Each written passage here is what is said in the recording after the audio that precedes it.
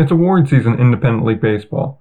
So join us as we break down all the awards and all the playoff matchups and anything Independent League Baseball over the past week here on the Indie Ball Report podcast.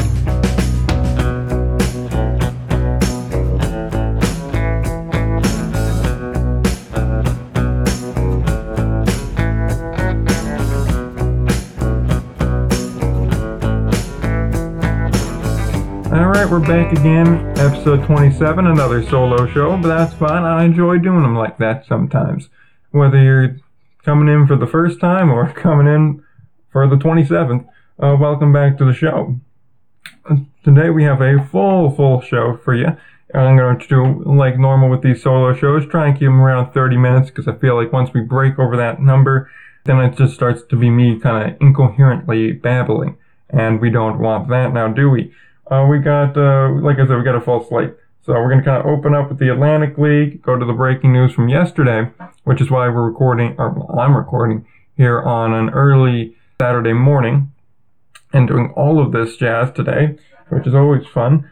And then we'll go from there all the way through to the Can-Am League and then, the standard bit. Award season is upon us too. So before I actually get into the nitty-gritty on a lot of this stuff, and start talking Atlantic League and Can-Am League, I'm just going to congratulate Chase Cunningham and, I believe, Ryan Long from the Frontier Association for winning Pitcher of the Year and MVP, respectively, for the Frontier League. Congratulations to both those guys. And that big news of the day for the Atlantic League that we're going to be talking about right now is Wally Backman, which, as you probably know if you follow Independent League Baseball, which is kind of why I assume you're listening, as that's kind of the shtick on this show. He was arrested, and we do have the charges that he was brought up on. It was a 4th-degree criminal mischief and a 2nd-degree harassment charge. That is from the Riverhead News Review. We will link that in the show notes. On that particular source, it says he's due back in court on September 17th. However, I have on other ones, I'm just going to use the WFAN, the Fan. It has him being back in court on September 22nd, but I know Newsday also reported that at the 22nd. By and large here, what is agreed upon here, being alleged to have done, was try to grab the cell phone out of his girlfriend's hand so she couldn't call 911.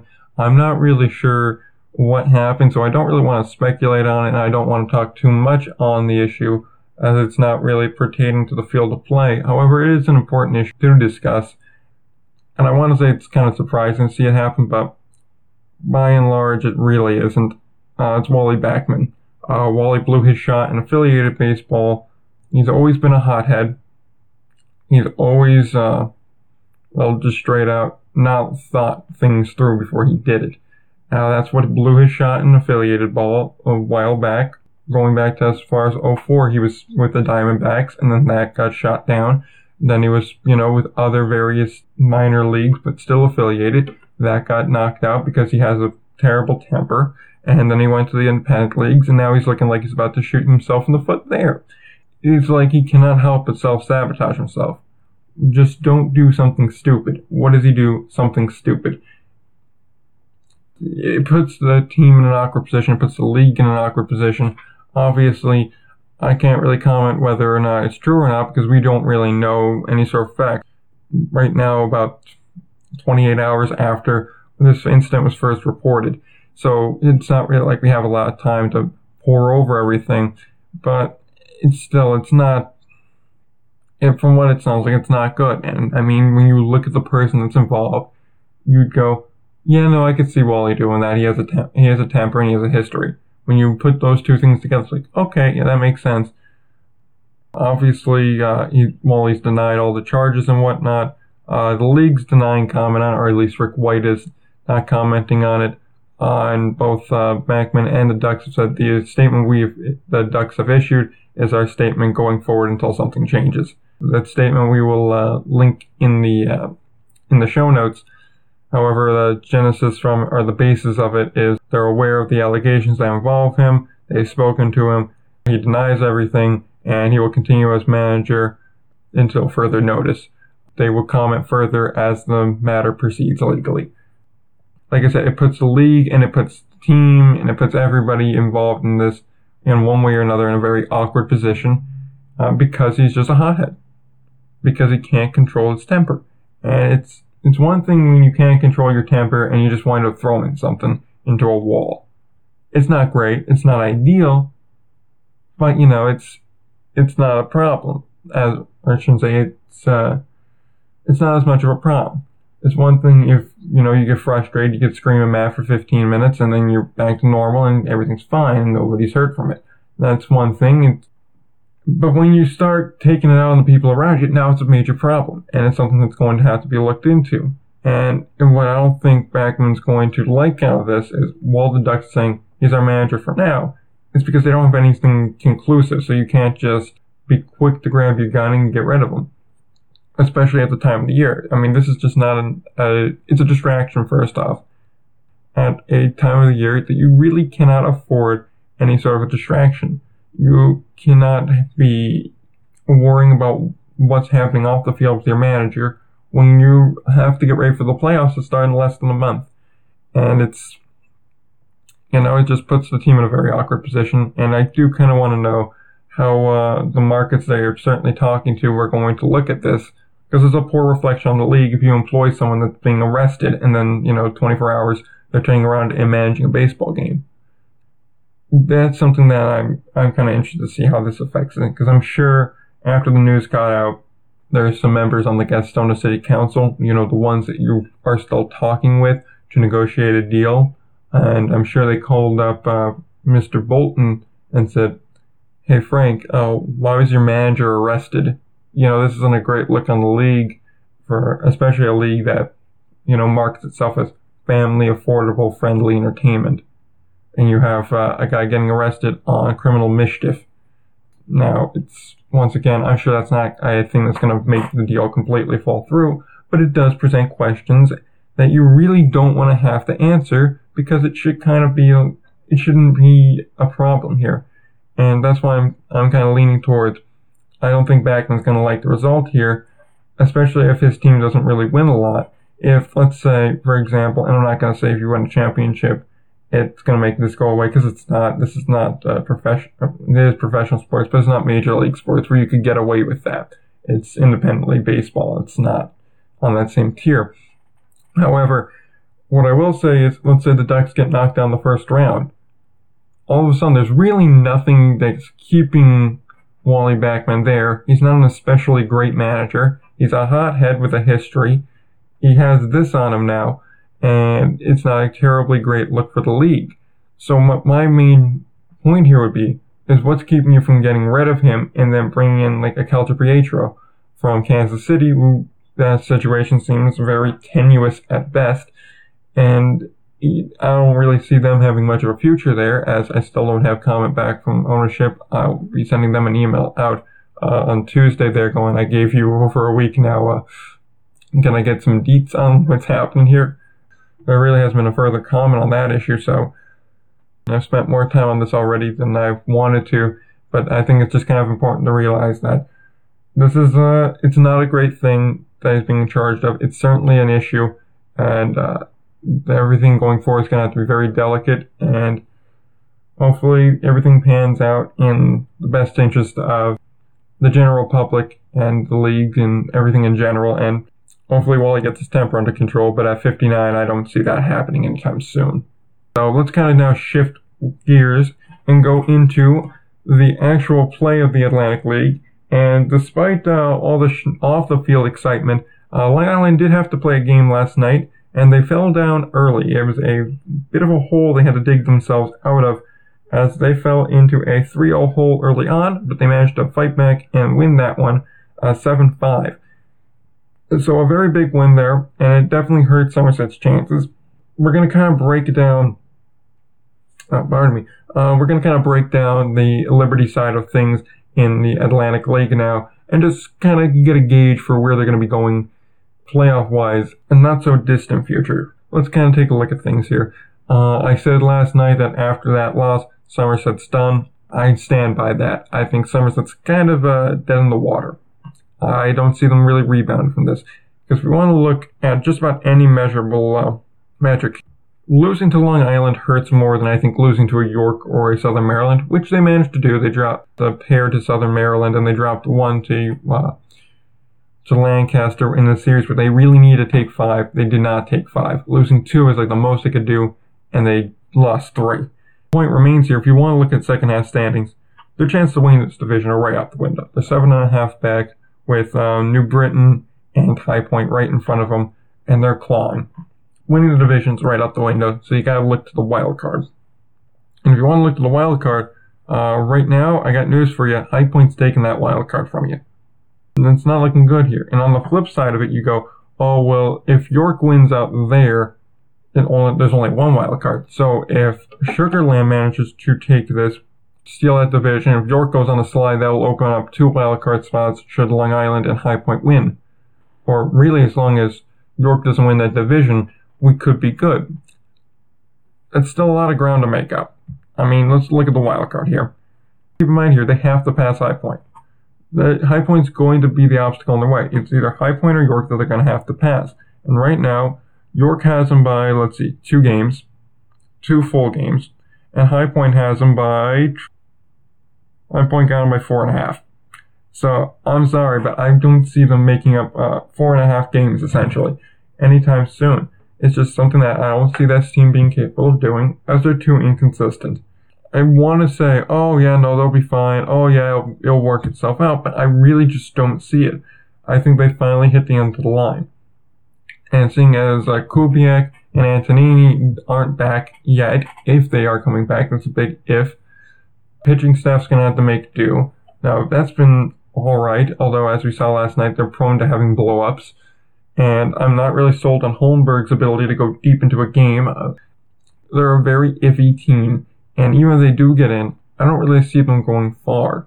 Long Island, on the other hand, they also don't really look that strong, or certainly not as strong as they were in the first half, but they already have their spot in there, and they do show that they can fight back, and I like them a lot better to make some damage playoffs here.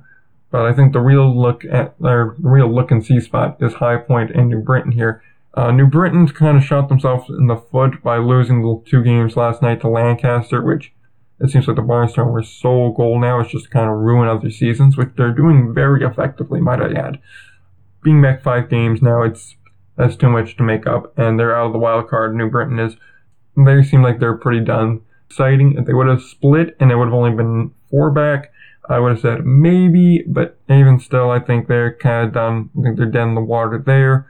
High Point being a game and a half back makes it interesting. They have, I think, at least in my mind, they've locked up that wildcard spot. Obviously, things can still happen. That much is for certain. It's baseball. Anyone can go on a hot streak. Anyone can go on a cold streak. But I just don't see this team really slowing down. I think my third hot take of the year is going to be right, and High Point is going to manage to get into the postseason here. Now, how much damage they're going to do, I don't really know. That's going to be kind of a wait and see there. But they certainly have the batting. Their bullpen is very good.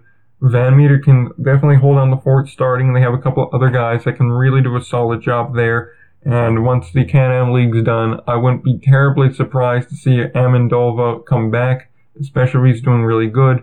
There's definitely some players there, like we saw already from the Can-Am League, that when their season's done, they kind of move over. Scott Richmond being a guy that went to Long Island. Now, granted, he was to complete a trade, but same principle will happen. You're going to see him.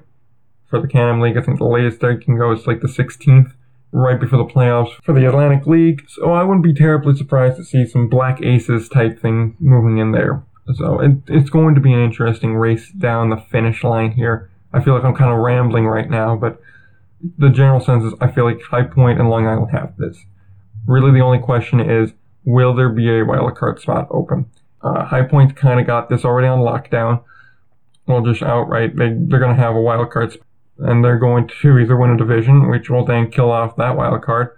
If we flip to the Freedom Division now, when you look at those standings, Southern Maryland seems like they're out of it, but they may have a little bit more life than, say, the other team that's 5 games out in New Britain. If for no other reason, I don't want to say it's a weaker division, because the Liberty Division certainly been weaker in the second half, but just stand a little bit more of a shot if York slows down, but seeing as they're the only team to not have 20 or more losses in the second half. I don't see slowing down being in their vocabulary. They're kind of running away with things as Sugar Land's even 3 back. So on that side of things, Lancaster's straight up out of it. Southern Maryland's about to be out of it. They're, lose any sort of a game, they're out of it. Well, we know York's going to win this division now. So with a 600 winning percentage, it's hard to say. Which, after looking at the first quarter of this season, if you would have told me, yeah, York's going to come out of nowhere, just mash the whole second half, really from middle of June on, I would have said, you're crazy. That's not going to happen. But yet here we are. They're about 30-20, essentially. 600 winning percentage, and no real signs of slowing down. Being the hot hand into the playoffs, they could certainly make a big run, I think. I think they definitely match up well against Sugar Land. I think they match up fine against Long Island, but their Achilles heel has been playing in High Point, so we'll have to wait and see if they can really solidify and hold down that playoff positioning going forward there. I'll talk a little bit more about awards and stuff for them in the coming weeks. I want to kind of give it another week or two to really take a look at everything before I say, I think these guys are going to win MVP. These guys are going to be in the discussion for Pitcher of the Year. But as it stands right now, if I was kind of hard-pressed, because I know I teased awards here, and that was more for the Can-Am League here, but having teased it, if I had to say the guy I would be kind of pushing for here for league MVP, it's going to be Isaiah Tejada for me, in my eyes at least. He's top 5 in RBIs. He's top 5 in home runs. He's top 5 in average. He just seems like the most overall player. I mean, hell, he's leading the league in average, actually. He's batting .354, and he's played the whole year. I mean, .354, 20 home runs, and 77 runs batted in. That's a pretty good line. Now, I grant you, RBIs aren't the best stat in the world. Runs created are more of a better stat for that, but seeing as I don't have the advanced numbers in front of me, just off the traditional numbers, it seems like he has to be the guy that wins it. Kelvin Nash is one of those guys where you're like, well, what about him? His batting average isn't as good, and he hits a lot of home runs, grant you 35, which is a record, 87 ribbies, which is very impressive. However, I don't really believe that he is the MVP and as much as his teammate in Tejada is. So I'd look for Nash and Tejada being the top 2 guys. As for Pitcher of the Year, there's really 3 big names that kind of jump out at me. Daryl Thompson is a guy which I think should get looked at. He's going to finish with over 150 strikeouts, which is very impressive, and 14 wins. Granted, again, wins are not a very good stat, especially when judging pitchers. It's more judges your team. But when you look at Southern Maryland and you look that he managed to get 14 wins in those starts, it's very impressive, and I think that deserves consideration. ERA for him, not top 5, but still, it's not terrible, especially given what he had to work with. However, Mitch Atkins, I think, is more of a candidate. 10 wins, 112 strikeouts, and he has a 2.8 ERA, so very strong ERA there. However, my guy, it has to be Joe Van Meter. He's been a very low-key kind of guy. And when it comes to judging pitchers, the stat I look at the most is ERA. Because that's one of those stats that you, by and large, can really control and gives you a general overview of the situation when it comes to pitchers. And he has a 257 at this present moment. That's extremely good, especially in a league that has a lot of offense. He just really hasn't had a blow-up game. Sure, the occasional 4 or 5 run games that aren't great, but he's never had one where he really let up everything run free. Like a 7 or 8 run blow-up.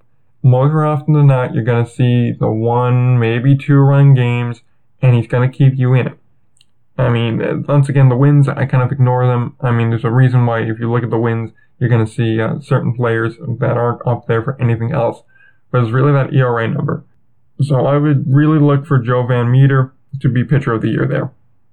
I think that's enough of the Atlantic League now, because I really do kind of want to move on to the Can-Am League here with about the last 12 minutes or so of the show. Alright, so the Can-Am League season is just about done. You'll probably, more often than not, if you're listening on Monday, the season will be on its final day on that particular day. So, let's kind of break her down a little bit here. Awards that we know so far. And I say award and not awards because we do not know the pitcher at the moment, or at least at the time of recording, we don't know who's pitcher of the year. However, I have a very good hunch that is going to wind up going to Frank Duncan, which is terrific because I've been beating his drum as he has just been pure dominant. That's really the only way to put it. Sure, he's had one or two bad starts, but the Can-Am League especially is an offensive-driven league. And so when you have guys that are just raking on you every night and less than stellar defense from time to time, you're kind of be pushed against a wall here. I mean, Duncan's second in wins with 10. Only his teammate Jeff Thompson has more. Third in strikeouts with 111. Garcia and Amont from Ottawa both have more. And then for his ERA, he has a 3.05. That's not bad at all. It's certainly strong. I really feel like the only guy that really has a chance at getting him, or at least in my mind, would be Philippe Amont. 145 strikeouts, dear Lord. That's a good amount in such a short amount of games. And then Amont also has a 2.65, which is extremely good. So I could see it really being a two-horse race between the two of them. Thompson may get a couple of talked about. It really has to be a two-horse race between the two of them. I don't understand how it could be anyone else. Those guys have been dominant. Now, granted, Duncan's had the benefit of being on the first ever wire-to-wire champion, which we'll talk about the minors in a minute. But Amont's been on Ottawa, who got off to a decent start, and then right around the All-Star break, it just went downhill. Just a hard slide. And now they're going to finish second to last, which is an improvement from last year, so you gotta give him that. And he's had less to work with, and he's done, I think, more with it. So I suppose I'm kind of pulling for Amont, but I am a big Duncan guy, so really either one wins it, I'm going to be really happy with it. But those are really the two guys on that front. However, we do want to congratulate Alfredo Marte for winning Player of the Year in the Can-Am League. Definitely deserved it. Led the league in home runs and RBIs, 16 and 87 respectively. As far as batting average goes, I don't know exactly for certain what his average is, although I will look it up. 313. 313, 82 doubles. Didn't have a triple, though, interesting enough. Wiped 12 bags. He had walked 43 times. Only struck out 47. So a very solid year for him. It's just been all around solid for Alfredo today. And he actually is coming into tonight's game, tonight being the 31st, riding a 1, 2, 3, 4, 5, 6, 7 game hitting streak. So even more impressive there. Let's see, in the one game he did not get a hit, a walk. Okay, so actually he's riding it appears a 10-game on base streak, or 11-game on base streak. So very impressive for him and very deserving. It's very hard for me to argue that no, he doesn't deserve it. He's been clearly the best all-around player this year, and just congratulations to him. There really is no one else in my mind that could have taken it. However, when we take a look at everything on a whole, with the Can-Am League, it's been an exciting little bit to the end of the year. Although for about the past 2 weeks, we've kind of known who's going to be in the playoffs, who's not going to be in the playoffs. Now we know our 4 teams. It is the Miners, who have clinched that number 1 seed, Queviva, who has clinched the number 2 seed, and the Jackals, who have clinched the 3 seed, and the 4 seed will go to the Rockland Boulders. The reason I say everything's locked in, the Jackals simply don't have enough games to make up the deficit with the second place Égales, while if the Miners lose out and the Égales win out, Miners still hold the tiebreaker, so they have clinched that regular season championship second straight year. And because of 90 Sports on Twitter, they looked it up. They are the first back-to-back 60-win regular season champions since the 2011-2012 Quebec Capitals. So very impressive, something that hasn't been done in nearly a decade. It gets done in Sussex. The reason we do know how the bottom of the standings is going to shake out, there's a 5-game difference between New Jersey and Rockland, with each only having 3 games left each. So there's no way to really make that up. We kind of knew how it was going to shake out a couple days ago, but now it's all but official. So we have that being our playoff matchups. We'll dive in and break them down a little bit in just a second here. But first, I do want to just comment about how Ottawa is not going to be last place this year for seemingly the first time in a very, very long time. I don't know when the actual last time this was, and I'll kind of quickly try to look it up here. But for the first time in a long time, the Quebec Capitals are the worst team in the Can-Am League. I'm going to leave the silence there just to let that sink in. They are the worst team in the Can-Am League. You don't very often get to say that they are the worst because they're just always so consistent. I mean, coming into this year, I said, yeah, I look for them to be in the final because they're just that good. Every year they put out a quality product. Sure, they lost some pieces, but they'll be right back. You know how it goes. And no, they didn't. I mean, this is the first time since 2014 that they didn't break 500, but even in 2014, they had a team behind them to insulate them from the bottom. The 2010, even back then, they were not dead last. Third, they were just outside of a playoff spot in the first half. Yeah, overall, no, they weren't because Sussex was there. Skyhawks, this is their last year. They never were, as far as I find. You can go back deeper into the standings here, but I'm not going to do that on air. The general consensus here is that this is just, it's kind of mystifying. Just like from day one to day 100, they didn't get off on the right foot. And sometimes that happens. You just have a false start. Then they lost some guys from Pan Am games, and even when they come back, they didn't perform. Just kind of a lackluster year for them. Nobody really did anything tremendous for them. It's very shocking to me to see that, because you just really don't ever see that. It's seldom seen. Enough talking about the teams that didn't really do so well. I want to spend a little bit of time here just to kind of talk about the Miners. They did just such a tremendous job this year. From day one to the end of the time, they led the Can-Am League the whole way through. Very impressive feat for them. Like I said, it hasn't been done since 2011, 2012, that we saw back-to-back 60-win seasons from a team. This is the first time we've seen a wire-to-wire champion. It's crazy to think that this happened, especially from a team that before Bobby Jones came here a couple of years back was just a real bottom feeder team, was not a very good team. But Fiorella, the GM, and Bobby Jones, the manager, have done such a tremendous job of building up this organization. Obviously, the Dorsos have helped tremendously, being the owners and presence of the team, dumping in the money that was necessary into the team to get them to this point, that now they are that kind of powerhouse team, in my eyes at least. They kind of are filling that power vacuum that no longer exists by, say, a Jackals team that used to be that kind of team that would go 5 times in a row to a Can-Am League final. They would always be the bridesmaid, never the bride. The Miners have kind of said, no, we're going to go and we're going to win. Jones missed the playoffs his first year. Then he gets into a semifinal. So he gets him in the first round, and then, it doesn't go his way. Then immediately he goes, all right, now we're just going to win it all. And he goes out, and he has a little bit of trouble getting out of the first round last year. Then just dismantles Quebec, losing only 1 game to them. And just really making it seem like, okay, this is a real team. Especially with that comeback in the 9th. It was like, oh, okay, this is a really good team. And then they come out this year, kind of with the expectation of, yeah, they're going to win, but it's probably not going to be as good. They're probably not going to win the regular season. Quebec's probably going to take it because that's what they do. They'll probably put up like a 50, 55 win season. It'll be very good for them. It's a very good follow-up campaign to a 63 win season. And, everyone can feel good about it. It's good progress. And then they'll go in and they'll make some noise in postseason. They said, nah, that's not our style. We're just going to go win 60-plus games. Again, never give up first place and win the division.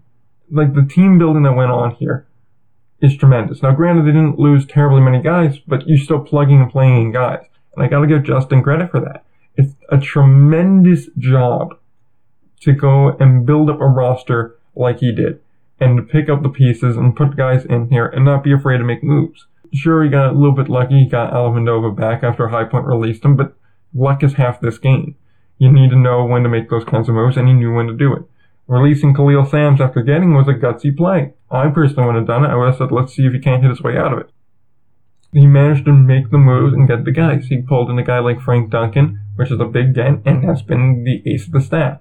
Brought in a guy like Jeff Thompson, been another solid addition. A guy like Burns, another solid arm. A guy like Jose, best setup man around. Ryan Newell comes in, he's a great closer. You bring back other guys. Mikey Reynolds comes back into the fold. Medeiros is still there. So you got Siriaco still back. You brought back nearly your whole infield. It was just a tremendous job there. He brought back Zaharian, who's a solid guy off the bench. Like, all in all, he did a tremendous job building the team. And then Bobby Jones, with the team he was given, he did a wonderful job of using the guys in the correct way. He proved why he has those 200 wins as a manager. He knows how to work it, and frankly, I don't see how you cannot give him Manager of the Year again. I think the only real competition would either be Trey Voss manager or Brooks Carey from New Jersey. It has to be Bobby Jones for Manager of the Year again. If he's not actually into a major league system at the conclusion of the season, I'm going to start to question things. He clearly shows he can coach guys. He can coach older guys, younger guys. He can coach a variety of different backgrounds of guys. He knows baseball. He's a great manager, and I would be shocked to see someone not go, let's give him a shot at the AA level with some of our guys, which I kind of think he would take.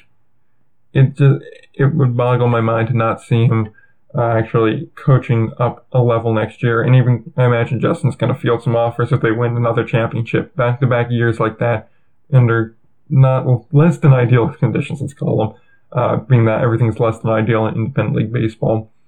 And he does that. That's all I'm going to say. Is that this is a tremendous accomplishment, and regardless of how the postseason goes, the season I think already has to be a huge success for Sussex, at least for on-the-field play. It's very hard to do that. It's very hard to go back-to-back. It's even hard to do that, not giving up the lead at all, and then to tack on a 60-win season with a team breathing down your neck, especially the last month and a half. Very impressive. So, truly congrats to them. So now let's kind of go and break down the postseason here real quick. We're going to do too much in-depth to it, but being that the postseason starts in the middle of this week, kind of break her down a bit now. I would like to do a playoff primer. I may write something about it during the week. Until next show, this is what we're going to get for the playoff primer. Let's break down the Sussex and Rockland matchup first here. Sussex and Rockland are going to match up. Both of these series start on September 4th. This one will kick off in Rockland for the first two before shifting back to Skylands. It's going to be very interesting. If you want to compare positional by positional, Miners are going to take it. Only position where I don't like them as much as Rockland is probably catcher. The catcher position's been really kind of a black hole for Sussex this whole year. They really haven't been able to fill that hole. They've tried a bunch of different guys to kind of just patch it over, but it really has not worked out the way they've been hoping. And Adam Ehrlich, on the flip side of it, is extremely good at his job. So you give him the edge there, but everywhere else, I like Sussex better. I mean, first base, sure. Oberstein is a bit better defensively. Siriaco has his mishaps every once in a while. But offensively, they're at worst net neutral. At best, it's Siriaco taking them. Second base, it's been kind of a black hole for each side there. Shortstop, Reynolds compared. Reynolds can beat it out. Third base compared. Medeiros is probably going to beat you out. In the outfield, Brizuela I like better than anyone in the Rockland outfield alone. But then you want to look at the rest of the lineup. It's just too solid of a team there. Pitching staff-wise, starters definitely the edges to Sussex. Bullpen is where it starts to get kind of 50-50. Robbie Gordon and Ryan Newell, I think, are pretty even on the closer side. I do like Jose better than any setup man that Rockland has. Over my big guy, and the guy I've been beating the drum for a long time, Nick Kennedy, I think is the best reliever in the series because Nick Kennedy is horribly underrated. And here's why. Because the guy's a middle reliever. He's like the Tyler Clippert of the Can-Am League. He doesn't get the glorious times of going into a setup role or getting the nice and easy closer job. The guy has set a record for appearances in this league in a year.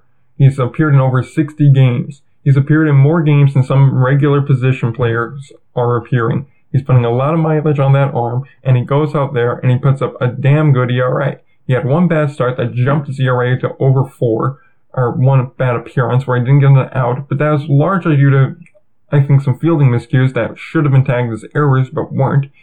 But you take that one out, his ERA is about a 3.6 if I'm correct, which is amazing for a reliever, especially when you count for the fact he has over 60 innings pitched this year in 60 appearances. It's not like he's getting a day of rest in between these starts. There's days he's pitching 2 days in a row for multiple innings. It's just a tremendous job by Kennedy here. So I think he's the best reliever in the Can-Am League, period. But I certainly think he's the best in this series. So bullpen-wise, it's at best even. I still like Sussex to take this one in 4. I think 3 and 4 is how this is going to go out. I see Rockland stealing either the game of the 4th or the 5th, but everything at Skylands going to Sussex. The Rockland's disadvantages, it's not far from Sussex. And Miner fans, I gotta give them this much. They are a traveling bunch. It was Pavlik night the other night. We were at that game. We saw it on Instagram. You should follow us there at Indie Ball Report. And they were a lot of Miner fans there. I was like, damn, you guys travel. But yeah, home field kind of taken away there, and they're certainly not going to win in Skyland. So 3 and 1 is how I look at it. Now, as we shift now to the Three Rivers, New Jersey matchup, I will say I'm a bit biased here because I do want to see the Jackals go on there. Because if the Jackals go on, I get to see every playoff game. It doesn't matter because I can go to Rockland, I can go to Yogi Berra, or I can go over to Skylands. It's all only about an hour away. I'd like to see that. However, I think you compare the two teams batting-wise, while yes, Stock and Harris and Gregor and Marte are all very good batters. They can get on base. They do a great job at it. I don't see them matching up as well against Tri-Rival, simply because they have Brennan, they have Nathan, they have Gladue, they have Gladeau. They have a lot of talent on that team for batting. They're a very deep team, and it's going to be hard to kind of jump on them. Even a guy like Levon Washington is a very good or a very deceptive batter, where you don't think he's that great because he's not batting as well as you would think, but he gets on base a lot.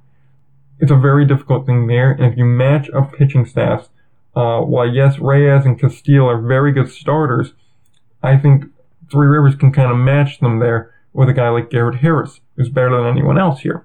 Now, bullpen is maybe where they start to get an edge because New Jersey has Brammer, they have Reese Carlius, who is a very, very, very good reliever. So you have those two guys there as opposed to not really anyone of note in the Egal bullpen. Now, granted, I don't look at their bullpen all too much, but by and large, there really isn't too much there. I would say if I had to pick it, I do like the Egals to take it, but I do think it takes 5. I think that one is going to wind up going the distance, just because there isn't anyone there that I look and go, this is overpowering them. I really think we're going to see a rematch of last year's semifinal. I look at the lineups, I look at the rosters, and I just see 2 fairly evenly matched teams. And I think what's going to come down to is whose pitching is going to fail. Because both of them aren't terribly strong, but, it's going to be an interesting fight to the finish. We'll put it like that, as we start to run a little bit long here. As I want to do, as we kind of wrap this up, I say Tri-Rival in 5, Miners in 4, and then for that final, we'll have to wait and see. I'm not going to give you a prediction on that yet. I'll give it to you next week after I see the first few games. So let's do the outro and let's get out of here, because this ran a lot longer than I thought. I'd be cutting a lot. So, if you are new to the show or just like listening and not subscribing to the podcast, don't do that. Please subscribe to the podcast on either TuneIn, Stitcher, Spotify, Apple Podcast, or Podomatic. It helps the show grow. It shows that people are listening consistently and enjoy the show. So do that. Be sure to follow us on Twitter. We're very big on Twitter. You'll see us tweet out a lot of stuff there. That's at IndieBallPod on Twitter, all lowercase. Just look up Indie Ball Report and you can follow us right there. We are on Instagram at Indie Ball Report. That's just straight out. Very easy. You follow us there. We also announce a lot of stuff on the story, plus pictures from any game we go to are up there as well. And that's about all we have to plug, except for the website, which is IndieBallReport.com, which is where you can find articles. Probably where I'll put the playoff, definitely where I put the playoff breakdown if I write it this week. And you can find all the podcasts, all the show notes, because I know I mentioned those early in the show too. That's on the website, all neatly under the headings. So go there, find all that there. That's about all I have to plug, all I have to say. So until we speak next time, in roughly a week's time, don't forget to play ball.